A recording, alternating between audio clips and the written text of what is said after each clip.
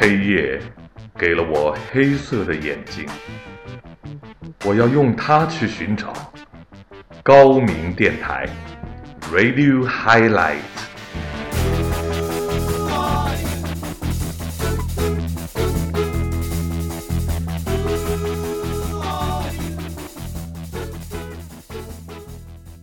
各位听众，现在播送社名待定社社论，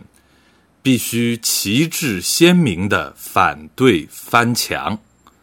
2011年4月26日，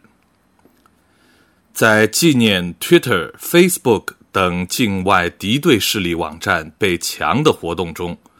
广大工人，包括山寨工厂工人、抄袭工厂工人、农民、知识分子、干部和青年学生，以各种形式表达自己对 GFW 的支持，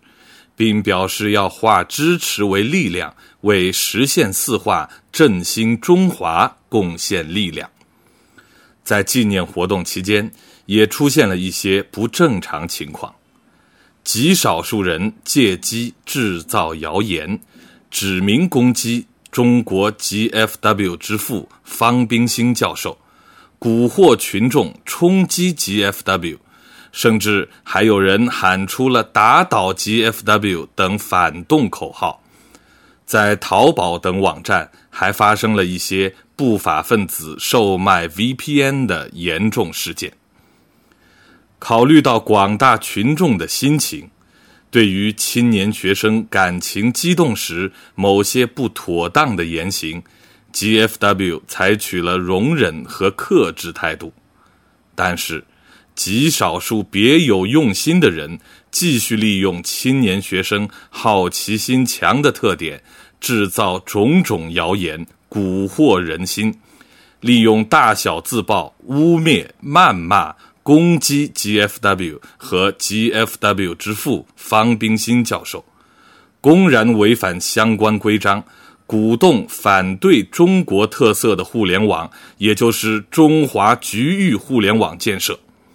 在一部分高等学校中成立非法组织，向学生传授翻墙知识，并且四处串联，企图制造更大的事端。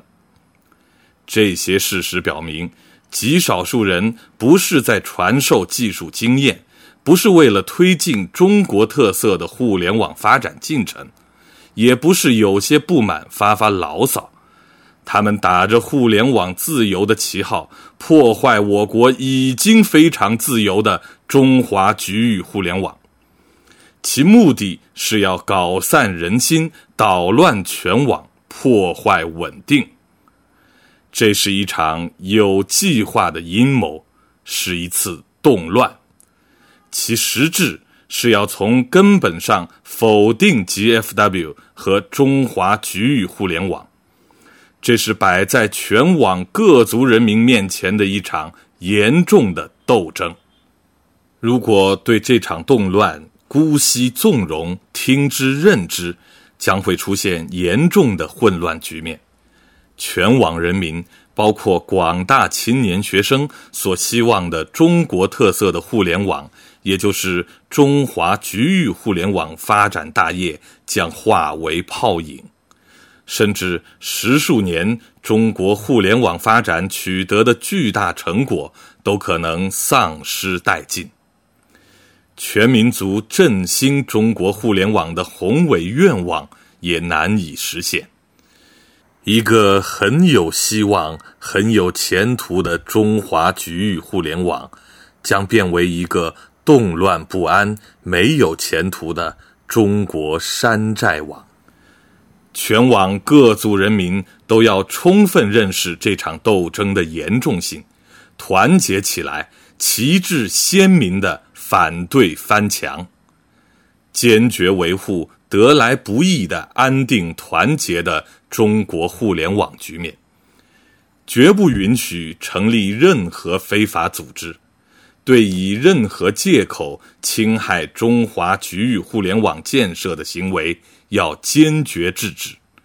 对蓄意造谣进行诬陷者要依法追究刑事责任，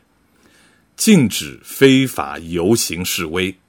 禁止到工厂，包括山寨工厂、抄袭工厂、农村、学校进行串联。全网人民必须清醒地认识到，不坚决地制止翻墙，将往无宁日。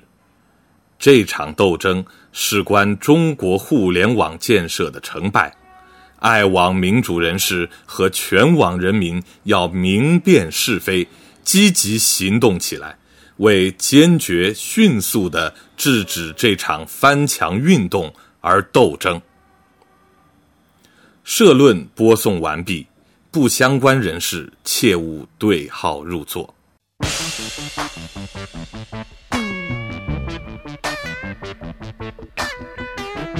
黑夜给了我黑色的眼睛，我要用它去寻找高明电台